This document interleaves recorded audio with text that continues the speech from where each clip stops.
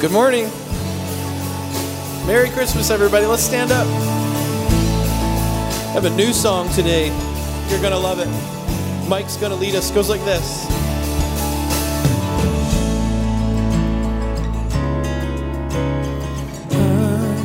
Like no other, Emmanuel. God is with us, beggars and kings. Let us come and adore Him, rest in His peace, and bow before Him. The chorus goes like this. Sing, all ye people, the Lord Almighty reigns.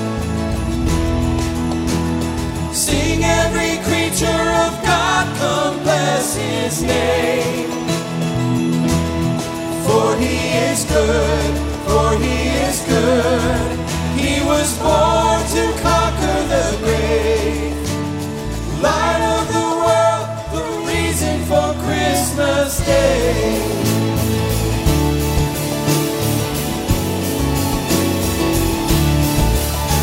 Stars we have seen over deserts and oceans. The darkness was deep, but never hopeless.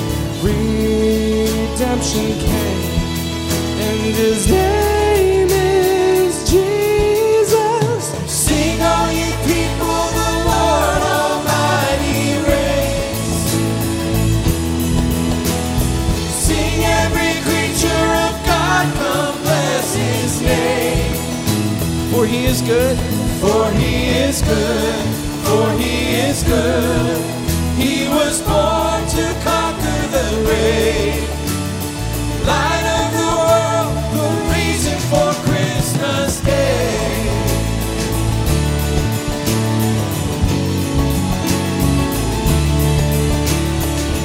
From the mountains we will shout it out, for the Lord our God Almighty reigns.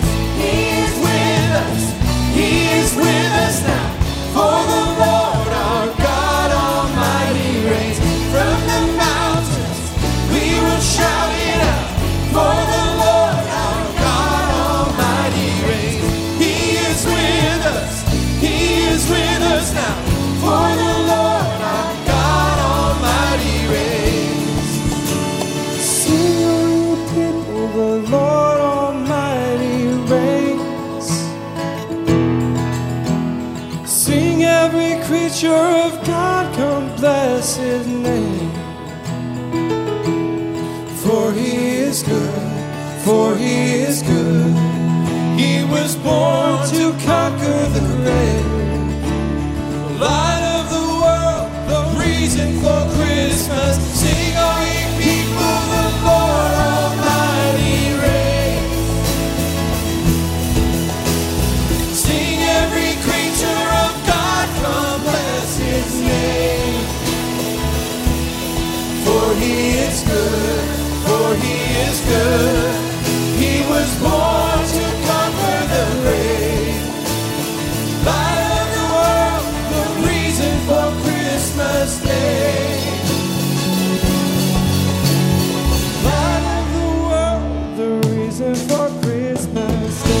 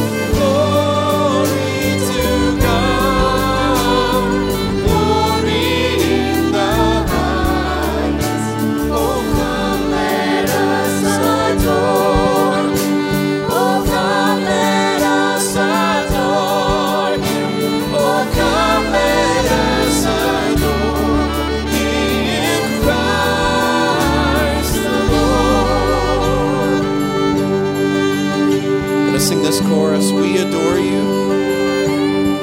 It's a great chorus. It's a little add-on to this song. So it's We Adore You. Let's sing it. Here we go.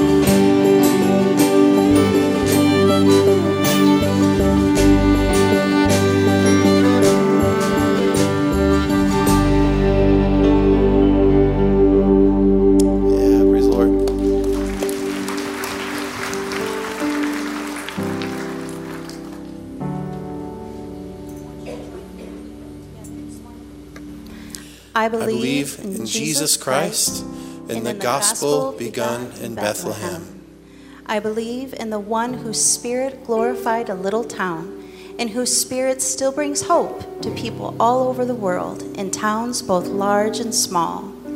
I believe in the one whom crowded in could find no room, and I confess that at times I have excluded Christ from my own life.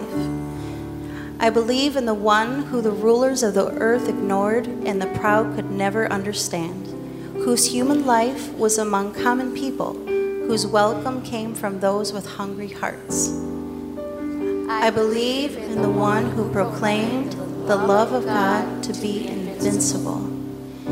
I believe in the one whose cradle was a mother's arms, whose modest home in Nazareth had love for its only wealth, who looked at men and women and opened their eyes to God's love for them, who by love brought sinners back to purity and lifted human weakness up to meet the strength of God. I confess my everlasting need of God, the need of forgiveness for our selfishness and greed, and need of new life for empty souls, the need of love for hearts grown cold. I believe in God who gives us all of himself. I believe in Jesus, the Son of the living God, born in Bethlehem in the season for me and for the world. God, to say a creedal statement like that, a statement of belief, we all join together in unity to come and say, Lord, we believe in what you did. We believe that, God, you've made us for yourself. We believe that there's been times that, we've excluded you from our own life and done our own thing. And because of that, Lord, you decided there needed to be a way out from our sin and our misguidedness. And so you sent Jesus. And thank you, Lord, that you did, because now we have a bridge to eternity forever in the Christ child and the one who we celebrate this season. So, Lord, that's sort of an ironic season where we think about you coming to the world in this manger in this beautiful way, but you came to die in our place, and for that we're grateful. I pray, Lord, the gospel story is something that takes center stage in our life today. I realize that in a room like this, there are cancer diagnoses, there are broken families, there are hurt relationships, there's unemployment. There's tough stuff going on all over this room. And there is a lot of joy, too. There's a lot of really good things happening, but somehow, some way, sometimes the holidays sort of intensify tough things. So, again, Lord, may your story take center stage so that our joy comes from you and not from our circumstances, good or bad circumstances. So, Lord, we love you, and we gather to this place to say thank you and to say again, to sing again of your gospel story and say thank you, Lord, for just all that you've done, and we'll be careful to give you praise throughout the morning in this hour.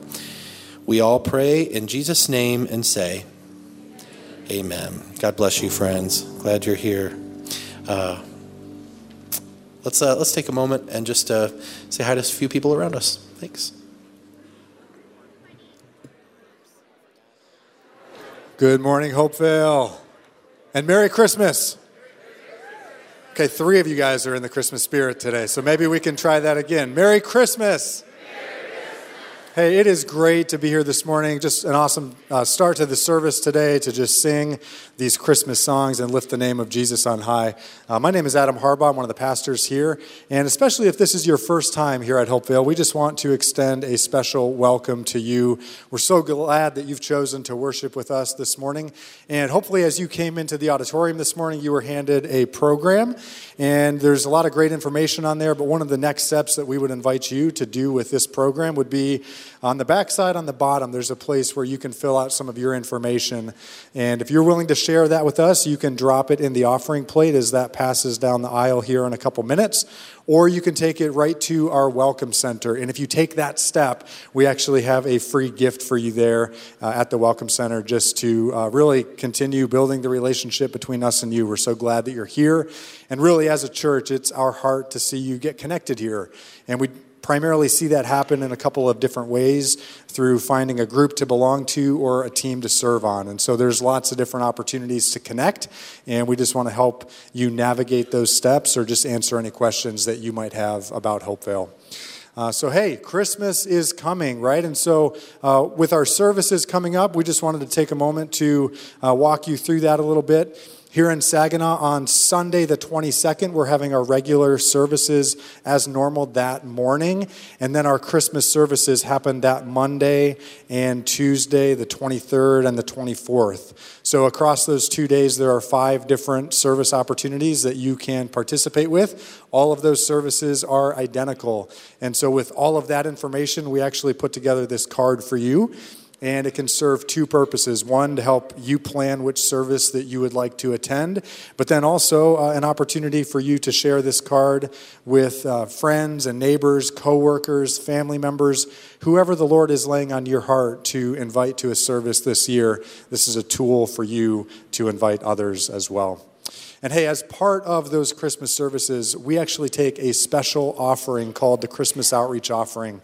And this is a special over and above our regular giving offering that we have actually received for the last 10 years. This will be our 10th year of giving to this special fund.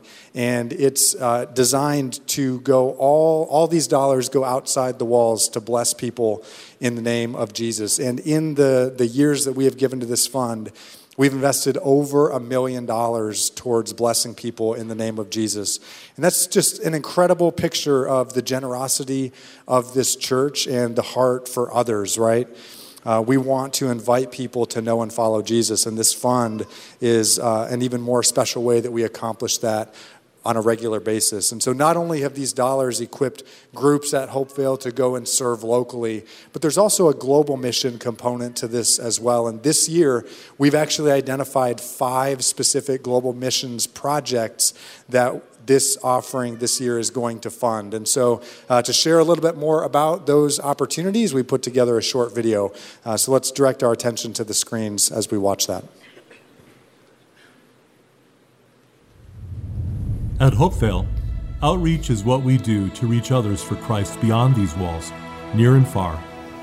Part of our Christmas outreach offering meets distant needs, those beyond our nation's borders. When you give to the Christmas outreach offering, you will help fund 5 new Hopevale global projects. The SIL Translation Project serves 5 million unreached Muslims in a North African country. Your gift funds the completion of the translations of the Gospel of Mark and the Book of Acts and creates audio recordings so that these friends can hear God's Word in their native language for the very first time. Mission Next helps professionals and entrepreneurs find creative ways to reach countries and share their lives with unbelievers in places where missionaries are either illegal or severely restricted. Your gift provides needed new technology to match over 2,500 professionals with overseas missions opportunities.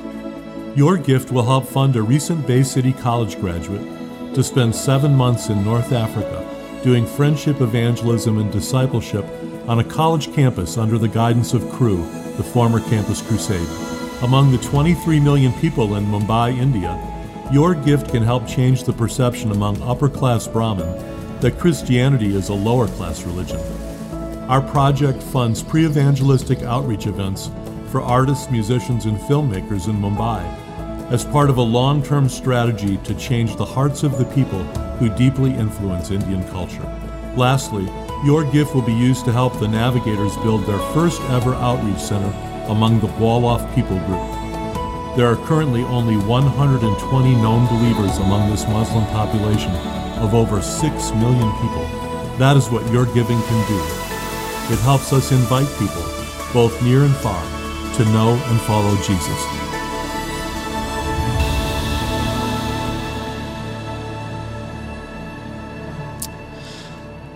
As you can see, we're trusting that this fund is going to make a huge global impact in the name of Jesus, and we're excited about that. And so in the coming weeks, a couple of different ways to give to that. Giving to the Christmas Outreach Offering goes live today through December 31st, and we have these envelopes that you can pick up throughout the lobby. There's also a safe and secure mobile giving platform that you can engage to give, or just go to our website, and there are links that you can follow there to give to the Christmas Outreach Offering this year. So our encouragement to you right now is just be in prayer about how the Lord might lead you to give to this year's offering. Well, hey, at this time I want to invite the ushers to come forward as we prepare to give this morning. And, as I look back on this past week, I was just reflecting on just the beauty of the church and the benefit that it brings to this region in particular, and then these impacts that we get to make around the world as well. And I had the opportunity to sit with somebody whose family experienced a deep and tragic loss, and just had a great conversation with her. She's not a part of the Hopevale family yet, but we invited her to come and be a part of services on Sunday and just hear about the hope that we have in Christ. And as I walked away from that conversation, it just made me think, wow, what if Hopevale wasn't in this region, right? Where would people who are really hurting find the hope that they can have in Christ? And so as I reflected on that, it just made me really appreciate this body of believers and your generosity to give to the local church so that we can make an impact in the lives of people around the region as we invite them to know and follow Jesus because he loves them so much, right? And so with that in mind, we prepare to give this morning. Let's go to the Lord in prayer. Heavenly Father, we come before you today, and we are just so grateful for you. God, your love for us. God, we are so grateful for your church, God, and we are the church. Sometimes that blows me away that was your plan, that was your model all along. Lord, you in the flesh, Jesus, could have stayed on this earth and carried out your mission in a far more effective way than us messed up, broken humans. Lord, and yet you chose to entrust us with the gift of the gospel. God, you gave us your Holy Spirit to indwell our lives so that we would live in a manner that shows the world who you are. And God, we want to take that calling, that responsibility very seriously. And Lord, part of our obedience and faithfulness to you throughout our lives is through just the finances that you entrust us with, God. And so today we want to give back a portion of what you have entrusted to us so that who you are can be made even more beautiful to people who are far from you currently, God. And so, Lord, would you take and use all of these gifts that we are about to give to your church to expand your glory, your kingdom here on this earth as it is in heaven, Lord. And thank you so much for the opportunity that you have given us to play a role in that. Lord, it's something we take very seriously, God, and we want to give our entire lives to that cause. So, God, thank you again for loving us, for giving Jesus for us, and inviting us to this life of purpose in you. God, we pray all this in Jesus' name. Amen.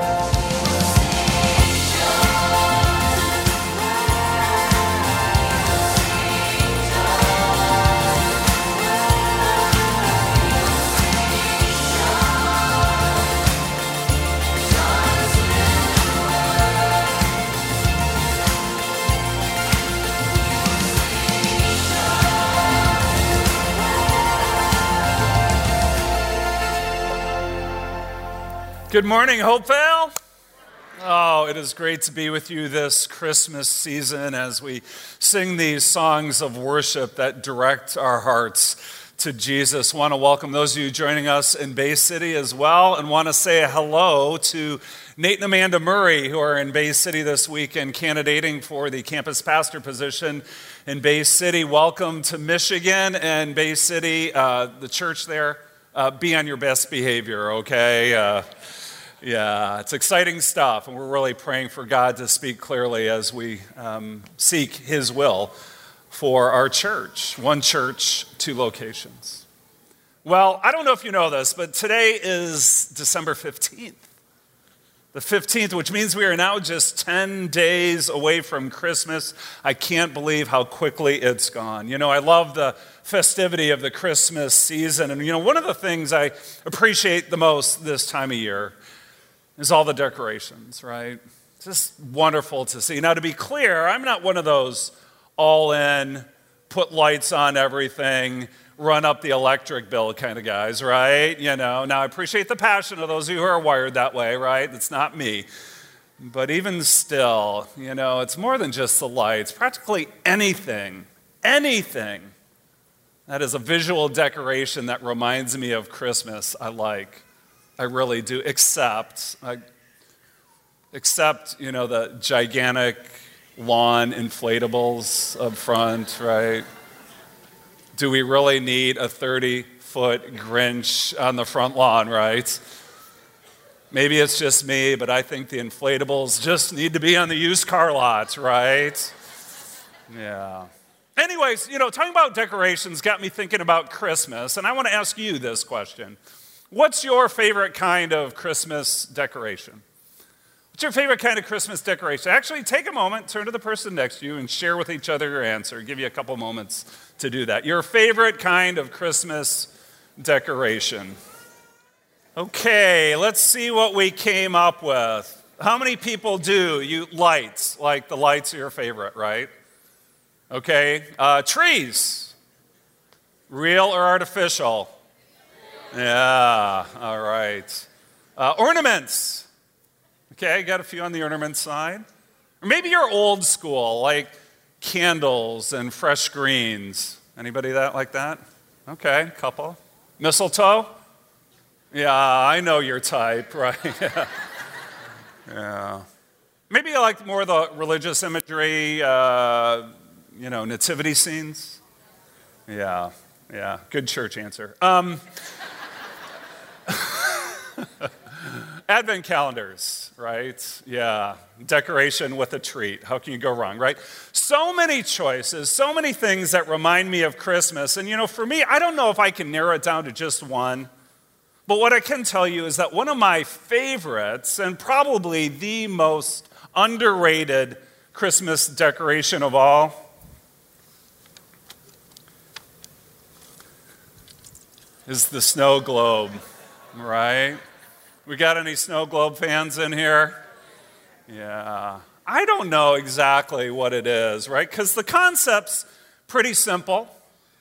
It's pretty low tech that you have a snow globe in your hand, but you give it a few shakes and something magical happens, right? It's just so mesmerizing. And it's not just the instant snow, but it's this feeling of fascination like you're peering into another world. A winter world, a Christmas world, a world that is blissful and serene, where all is calm and all is bright. I think of that well-known Christmas movie from years ago starring Tim Allen called The Santa Claus, right? And there's a snow globe in that movie, isn't there?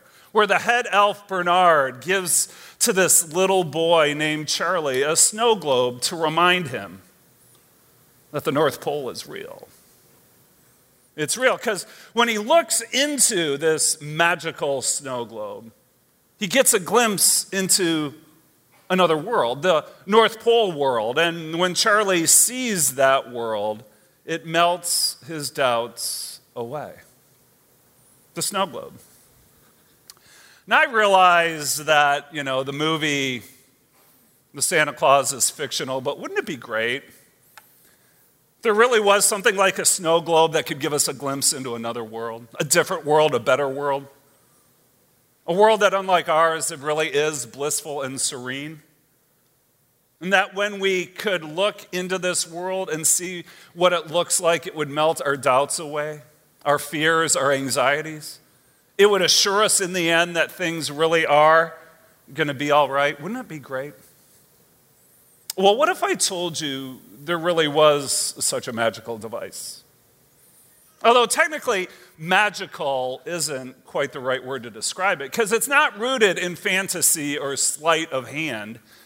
No, this device is rooted in history, reality, eternity. It's called the Bible.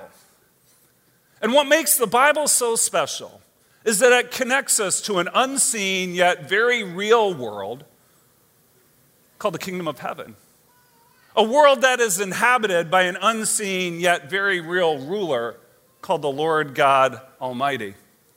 And every fanciful longing that is stirred up within us when we shake up a snow globe can ultimately find its fulfillment and satisfaction when we follow the signposts of the Bible.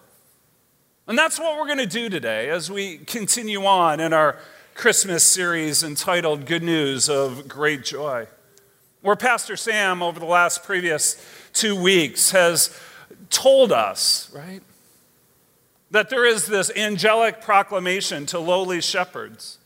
Good news of great joy to those gathered on a Bethlehem hillside 2,000 years ago. As we're told in the Gospel of Luke, chapter 2, verse 10, our theme verse for this series, but the angel said to them, "Do not be afraid. I bring you good news that will cause great joy for all the people." All the people, even for this ragtag group of societal outcasts living under the stifling oppression of the Roman Empire that sucked every ounce of hope and joy from their souls.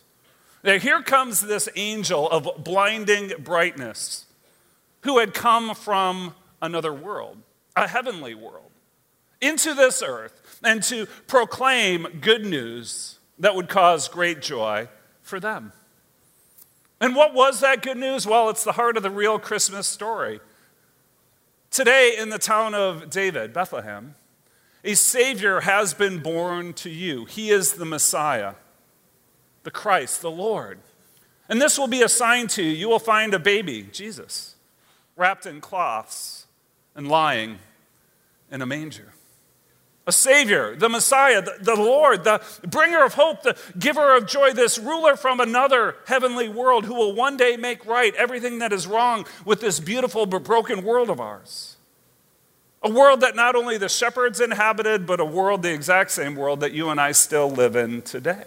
He will be born to you. It was good news of great joy for the people back then, and it's still true for us today.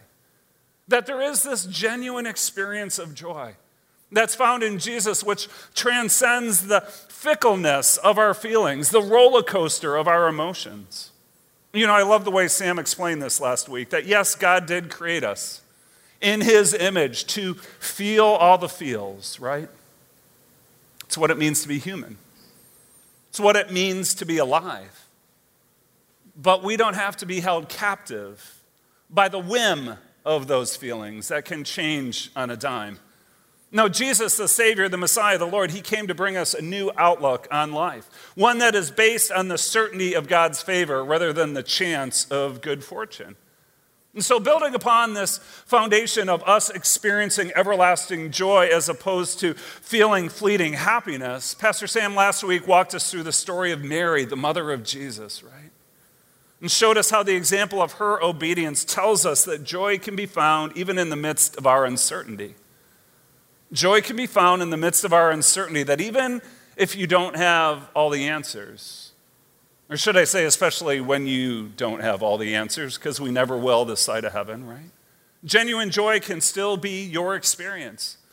As a matter of fact, as Pastor Sam put it last week, part of the pathway of discovering joy is us letting go of having to have it all figured out. It's hard to do, but we need to do it.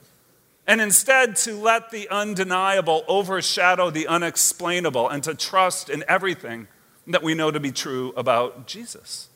Joy over uncertainty.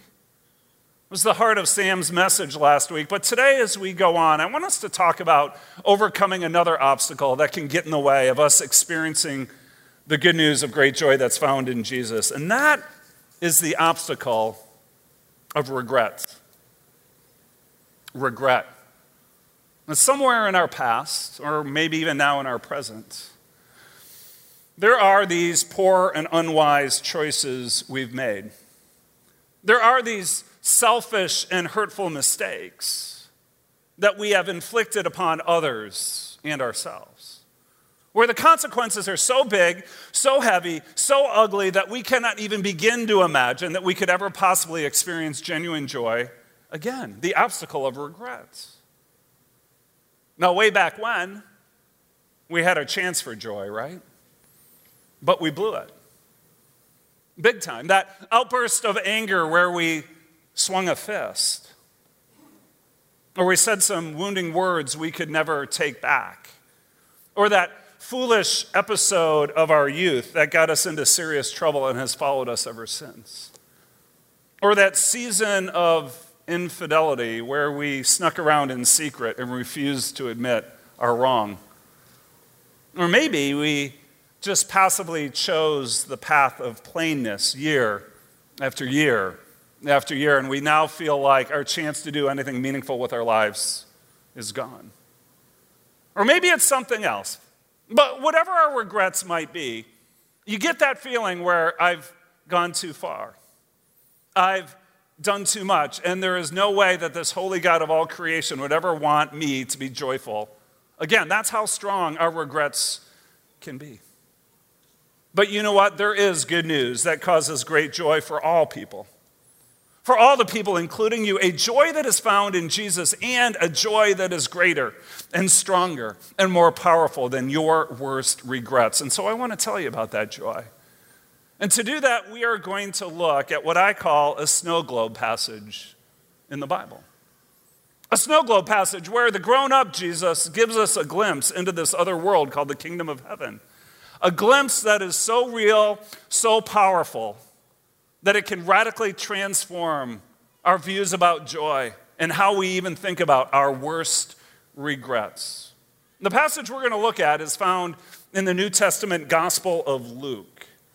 Luke is one of the 4 historical and biographical books about Jesus. They tell us his story of his life here on this earth. As a matter of fact, it's the same Gospel of Luke where we get our theme passage for this series, Luke 2, verse 10. And it's also in Luke where we learn of the detailed story about Mary in chapter 1 that Pastor Sam walked us through last week. But like I just said, today's passage happens some 3 decades later. Jesus is now grown up. And he's in the midst of his 3-year ministry of teaching and healing and proclaiming the arrival of the kingdom of heaven here on this earth. And so if you have a Bible with you, physical or digital, I invite you to join me in the Gospel of Luke. Today, we're going to look at Luke chapter 15. Luke 15, you can also pull up the message notes on the Hopevale app. You can pull those up on our YouVersion app and follow along that way. Luke chapter 15, beginning in verse 1. Verse 1 sets the stage. It says this, "Now the tax collectors and sinners were all gathering around to hear Jesus. But the Pharisees and the teachers of the law muttered, 'This man,'" speaking of Jesus, "welcomes sinners and eats with them." Verse 1 sets the stage for our glimpse into the snow globe. And it's so important that we understand the setting here, specifically the main players involved. That you've got the adult Jesus, along with 2 groups of people that could not possibly be any more different than each other. 2 groups, the outwardly rebellious and the overly religious. 2 groups, the outwardly rebellious and the overly religious. So first, you've got the tax collectors and sinners, right? The outwardly rebellious ones. These societal and irreligious, outcasts, who paid no attention whatsoever to God's rules. The ones who know they've blown it with him and have given up trying to be good anymore. And then you've got the Pharisees and the teachers of the law. The overly religious, who paid very careful attention to God's rules. The exact opposite. So much so that they considered themselves altogether righteous and morally superior to everyone else. That's why at the end of verse 2, you see them muttering, right? As they talk about Jesus, as they make judgments about his character. Right? This man welcomes sinners and eats with them. That if he really was sent from God as he claimed to be, then he would know enough not to associate with such moral lowlife whose very company would render him ceremonially unclean before God. Tax collectors and sinners, Pharisees and teachers of the law, the outwardly rebellious and the overly religious. So with these groups gathered, what does Jesus have to say about joy and regret? Let's take a look. Verse 3, then Jesus told them this parable. Now we're going to stop right there and talk about what a parable is. That a parable is an earthly story with a heavenly meaning. A parable is an earthly story with a heavenly meaning. That Jesus uses ordinary objects to explain extraordinary truths about the kingdom of heaven. Ordinary objects to explain extraordinary truths about the kingdom of heaven. In other words, it's Jesus giving us a glimpse into another world. His world, the world where he coexisted with God the Father and God the Holy Spirit since all eternity past, where it was way before he was born to Mary in Bethlehem, wrapped in cloths and laid in a manger. That's a parable. And see, you need to understand this about parables. That when Jesus tells a parable, he is not some philosopher speculating how things might be in this theoretical other world, right? No, Jesus is an actual resident from the kingdom of heaven. He's been there and he's trying to tell us how things really are there, right? Huge difference. Earthly story with a heavenly meaning from someone who's actually lived there. So back to the parable, verse 4. Earthly story, ordinary objects. Suppose one of you has 100 sheep and loses one of them. Doesn't he leave the 99 in the open country and go after the lost sheep until he finds it? See, there's the earthly story, right? Let's go on. Verse 5. And when he finds it, he joyfully, there's our word, he joyfully puts it on his shoulders and goes home. Then he calls his friends and neighbors together and says, rejoice with me. Oh, this shepherd is full of joy. I have found my lost sheep. Ordinary objects, right? Earthly story. Now here's the bridge. Here's the bridge to the heavenly meaning, verse 7. I tell you that in the same way. Do you feel that? That's a bridge statement. Building the bridge from one world to this other world. Shaking the snow globe, right? There will be more rejoicing in heaven over one sinner who repents than over 99 righteous persons who do not need to repent. Or as Jesus might say, who think they do not need to repent. We'll get back to that later. Now, we've already talked a lot in this series about us experiencing joy in this world. But here in verse 7, Jesus is shaking the snow globe and he says, you know what unleashes indescribable joy in heaven? You know what it is? It's when people, even the worst of the worst, move past their regrets and return to God. It's when we move past our regrets and return to God. It's when the lost are found. It's when they're brought back into the fold. That is when all of heaven rejoices. I tell you that in the same way, there will be more rejoicing in heaven over one sinner who repents than 99 righteous persons who do not need to repent. Now, there's another parable right after this one, but before we look at that, I think we need to unpack one of these words, one of these really religious sounding words like repent. Sounds pretty churchy, right? What does Jesus mean when he talks about repent? Well, repentance is regret with a humble response.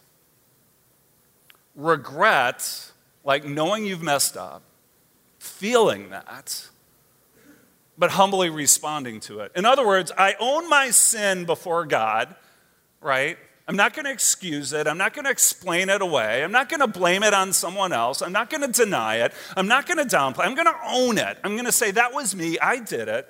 And I'm going to express my need for his forgiveness. I own my sin before God and express my need for his forgiveness. Repent. And when the one who has a humble response to their regrets and comes back to God, this is when the joy in heaven is unleashed. See, now what I'm about to say here about regrets is going to go against what some of you have heard from your therapists, what you have read in self-help books, what you have seen on TV talk shows. Here it is. Regret in and of itself is not a bad thing. Regret in and of itself is not a bad thing. No, if I have done something selfish that has offended God, that has hurt others, I should have a sense of regret. I should have feelings of remorse. I should. Now, there's a whole separate discussion about the difference between true regret and false regret, right? False regret where someone else sins against me but somehow manipulates me and thinks it's my fault. Makes me think it's my fault, right? That's false regret. That's not what we're talking about here. But, in spiritually and emotionally healthy cases, true regret can be like the check engine light of our hearts that telling us something's wrong, something's off, right?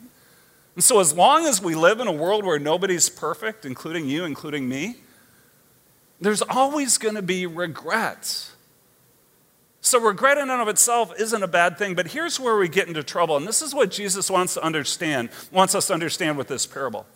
That regret isn't meant to be a destination in life, but rather a doorway to restoration with God. Not a destination, but a doorway. That it's something we should move through, not stay in. And see, that's where we get in trouble.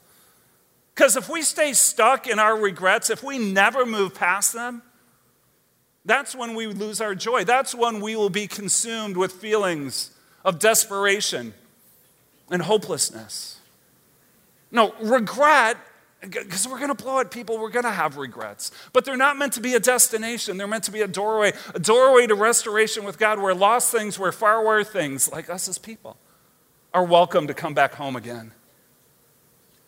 We all are going to do things we regret, but that is not the issue, right? No, the issue is repentance. The issue is responding with a humble response before God, before others, before our own pride, right? That when we blow it, we own it. When we blow it with God, we blow it with others, we own it. That regret needs to be that doorway we go through to bring us back home to restoration with God. Well, back to Luke chapter 15, because Jesus goes on with another parable, verse 8, very similar. Or suppose a woman has 10 silver coins and loses one. Doesn't she light a lamp, sweep the house, and search carefully until she finds it? Again, another story of losing something of great value. Verse 8, and when she finds it, she calls her friends. Boy, doesn't this sound very familiar?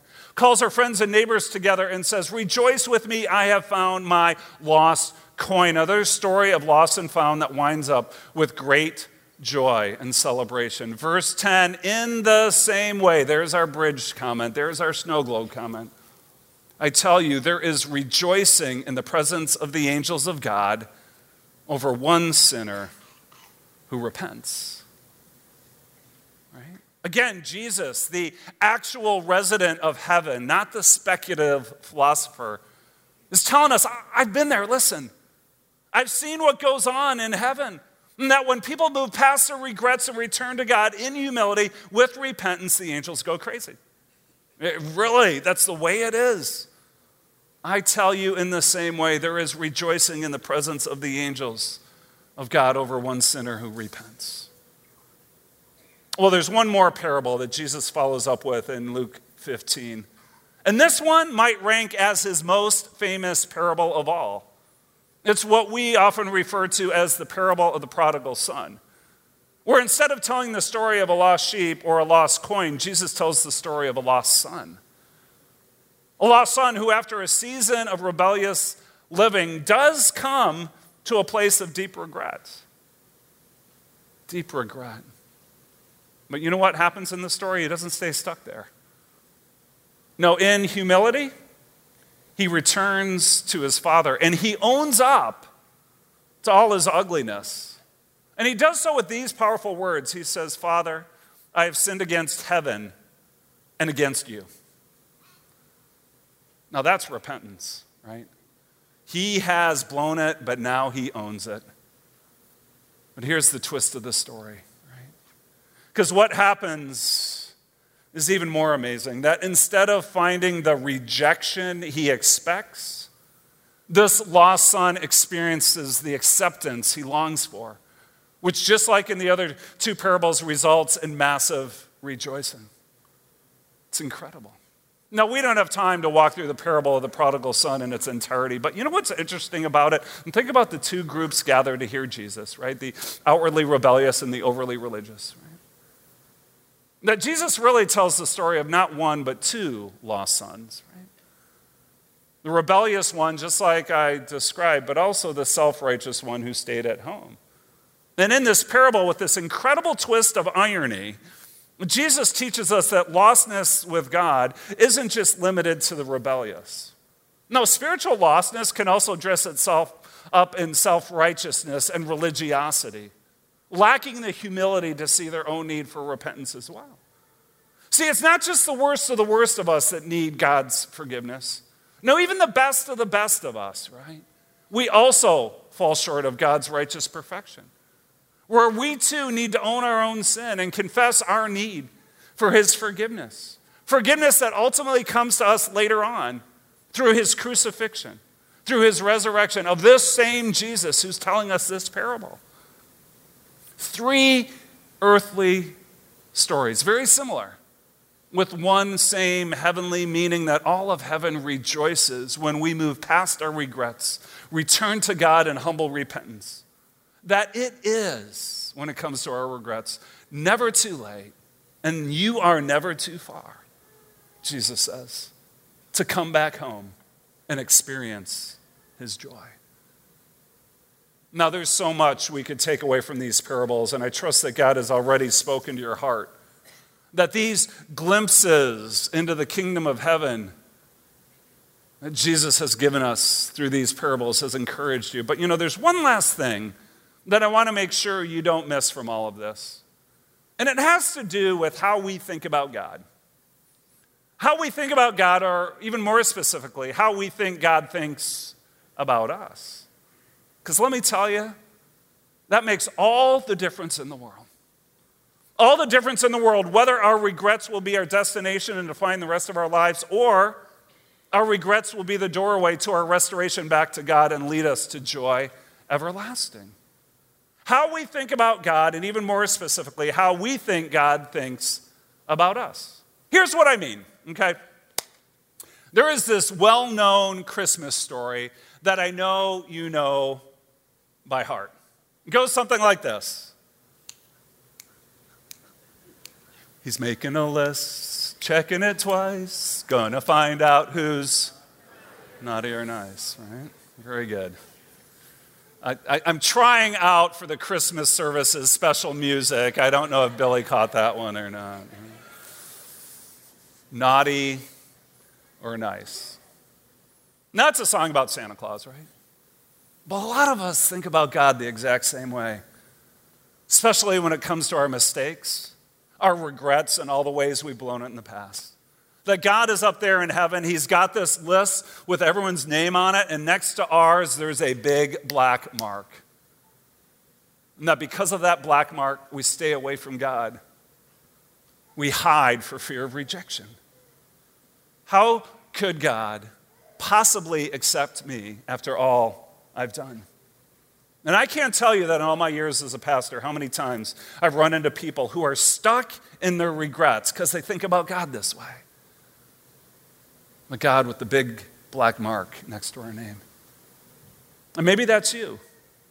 But I'm here to tell you that it doesn't have to be that way. It doesn't have to be like that because that's not the way it is. No, you know, the parables that we've looked at today are glimpses into the snow globe. These pictures of the kingdom of heaven, they all tell us this, that joy, not rejection, awaits us when we move past our regrets and return to God. You may not even begin to fathom this, but it's true. At the heart of God says that joy, not rejection, awaits you when you can move past your regrets and return to God. That's good news of grace, joy. See, listen, you may not believe this, but God takes no pleasure in our lostness. He doesn't. And he takes and finds no delight when we're far from him because we're afraid of his rejection. No, see, the whole point of the parables, right? The lost sheep, the lost coin, the lost sons, tell us that you are of infinitely great value to God. You are. Not only that, but the manger of Christmas is proof of that. The cross of Good Friday is proof of that. The empty tomb of Easter is proof of that. God's great and grand gestures of love to let you know that you are never too far and it is never too late. To humbly return your regrets into repentance and to come back home to the God who loves you more than you could ever imagine. Joy, not rejection, awaits us when we can move past our regrets and return to God. Now, for some of you, you are hearing this good news of great joy in a brand new way. You've never thought about God like this before, and it blows your mind that he could love you like this after all you've done. But you know what? He can, and you know what? He does. He does. So don't stay stuck in your regrets. No, repent from your sin, right? When you blow it, own it. Believe in Jesus as your Savior. Receive his forgiveness and experience his joy. This is what it means to become a Christian.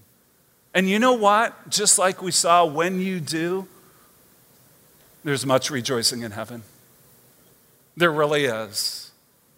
Because God's heart is with you and God's heart is for you to come back home to him. For others of us, you may know Jesus as your Savior, but right now you're lost. You're far from home. Maybe you are stuck in past regrets. You're dealing with guilt and shame, or maybe you're presently creating new regrets because you're trying to find capital L life apart from Jesus. Listen, the invitation is the same: to repent from your sin, to return from your lostness, and to come back home to God. To come back home to him and to live the joy-filled life of righteousness that he has for you and that he wants to live through you. Repent, return, rejoice.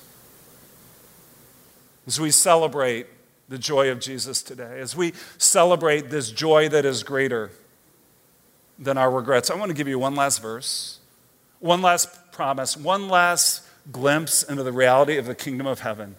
And we'll close with this. It comes from the New Testament book of Romans, chapter 8, verse 1, where the Apostle Paul writes, "So now there is no condemnation for those who belong to Christ Jesus. For now there is no condemnation whatsoever, no matter how great your regrets might be, that in the eyes of God there is no condemnation for those who belong to Christ Jesus." No condemnation. That if God is no longer holding your offenses against you, then neither should you. I mean, can you feel the freedom? Can you feel the liberation of these words? That no matter how heavy your regrets may be, there is now no condemnation for those who belong to Jesus. Why? Because Jesus bore your guilt. Because Jesus removed your shame. See, Jesus is proof that God wants you to experience the joy of restoration rather than the shame of condemnation. The shame that can come from all our regrets. No, that shame, it's gone forever. Jesus took it completely away. That's what makes Christmas so amazing. That's why we will never tire of celebrating this good news of great joy that's found in Jesus, a joy that is greater than our worst regrets. So let's celebrate and let's pray together. God, thank you. Thank you that you cared so much, you loved so much. To not just stay in the comforts of heaven, but to let your Son travel from your world to our world, to this world, to build the bridge, to fill the gap, and to bring us back home. And thank you that your parables give us a glimpse of your great love for us, a love that is greater than our worst mistakes. And thank you that it's not just in stories, but in actions, like the manger, like the cross, like the empty tomb, that we're invited to come back home, and that there is joy, not rejection, when we can move past our regrets and return to you. Lord, I know that you know every story in this room. You know the struggles, you know the hurt, you know the pain, you know the guilt, you know the shame. It's all very real. But Jesus, thank you that your love, your blood, your sacrifice, your victorious resurrection, they cover all that and bring us back home. And so, God, for those of us who are distant, help us to return. That in our repentance you would find us. And that we would experience this unbelievable, inexplainable joy that you have for us.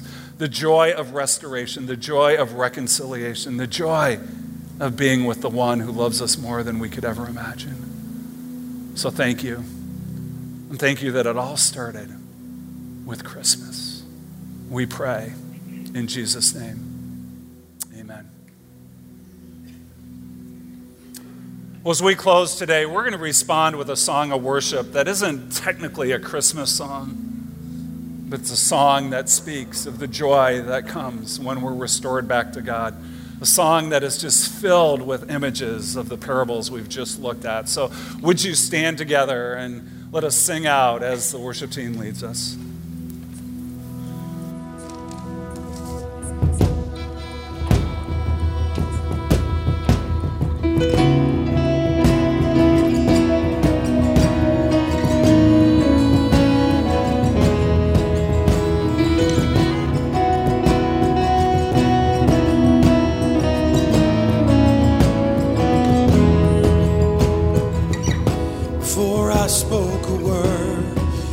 Singing over me. You have been so, so good to me. For I took a breath, you breathed your life in me. You have been so, so kind.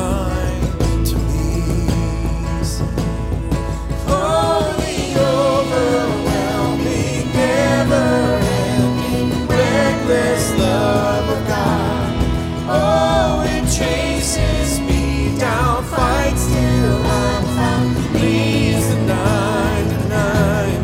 I couldn't earn it, I don't deserve it, still you give yourself away.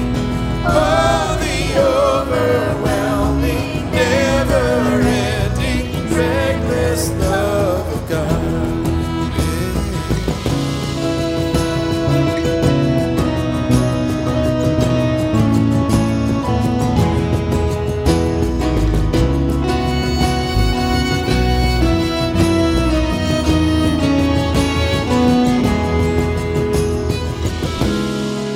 Was your foe, still your love fought for me.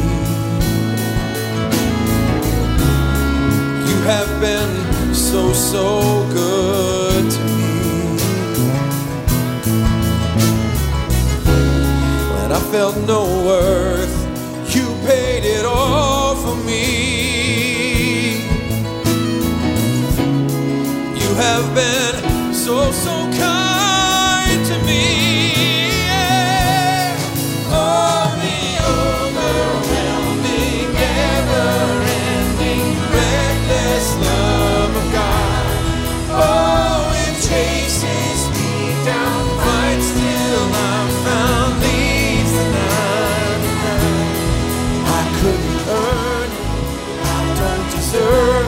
Still you give yourself away.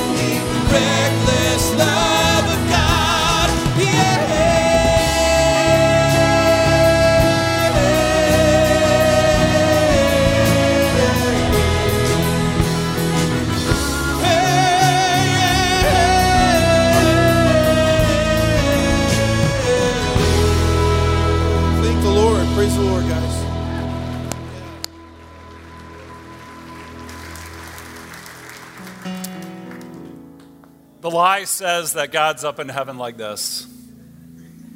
It's a lie to be torn down, because the parables tell us, the look into the snow globe, the manger, the cross, the empty tomb tell us that our God in heaven is like this, and just waiting for us to come back home.